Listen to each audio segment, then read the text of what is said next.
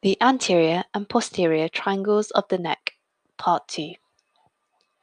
The carotid triangle of the neck is bounded superiorly by the posterior belly of the digastric muscle. Laterally is the medial border of the sternocleidomastoid muscle. The inferior border is the superior belly of the omohyoid muscle.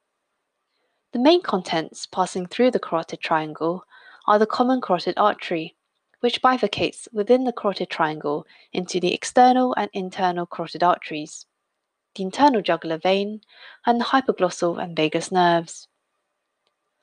The submental triangle in the neck is situated underneath the chin. It contains the submental lymph nodes, which filter lymph draining from the floor of the mouth and parts of the tongue.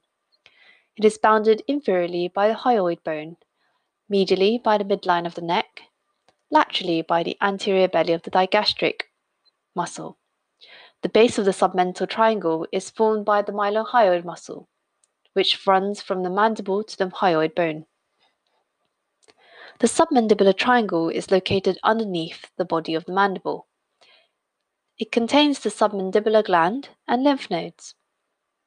The facial artery and vein also pass through this area, and the boundaries of the submandibular triangle are superiorly the body of the mandible, anteriorly the anterior belly of the digastric muscle, and posteriorly the posterior belly of the digastric muscle.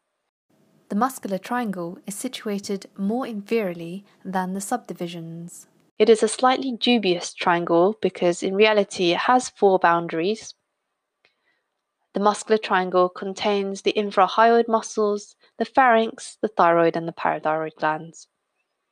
The boundaries of the muscular triangle are superiorly the hyoid bone, medially an imaginary midline of the neck, superior laterally the superior belly of the omohyoid muscle, and inferior laterally the inferior portion of the sternocleidomastoid muscle.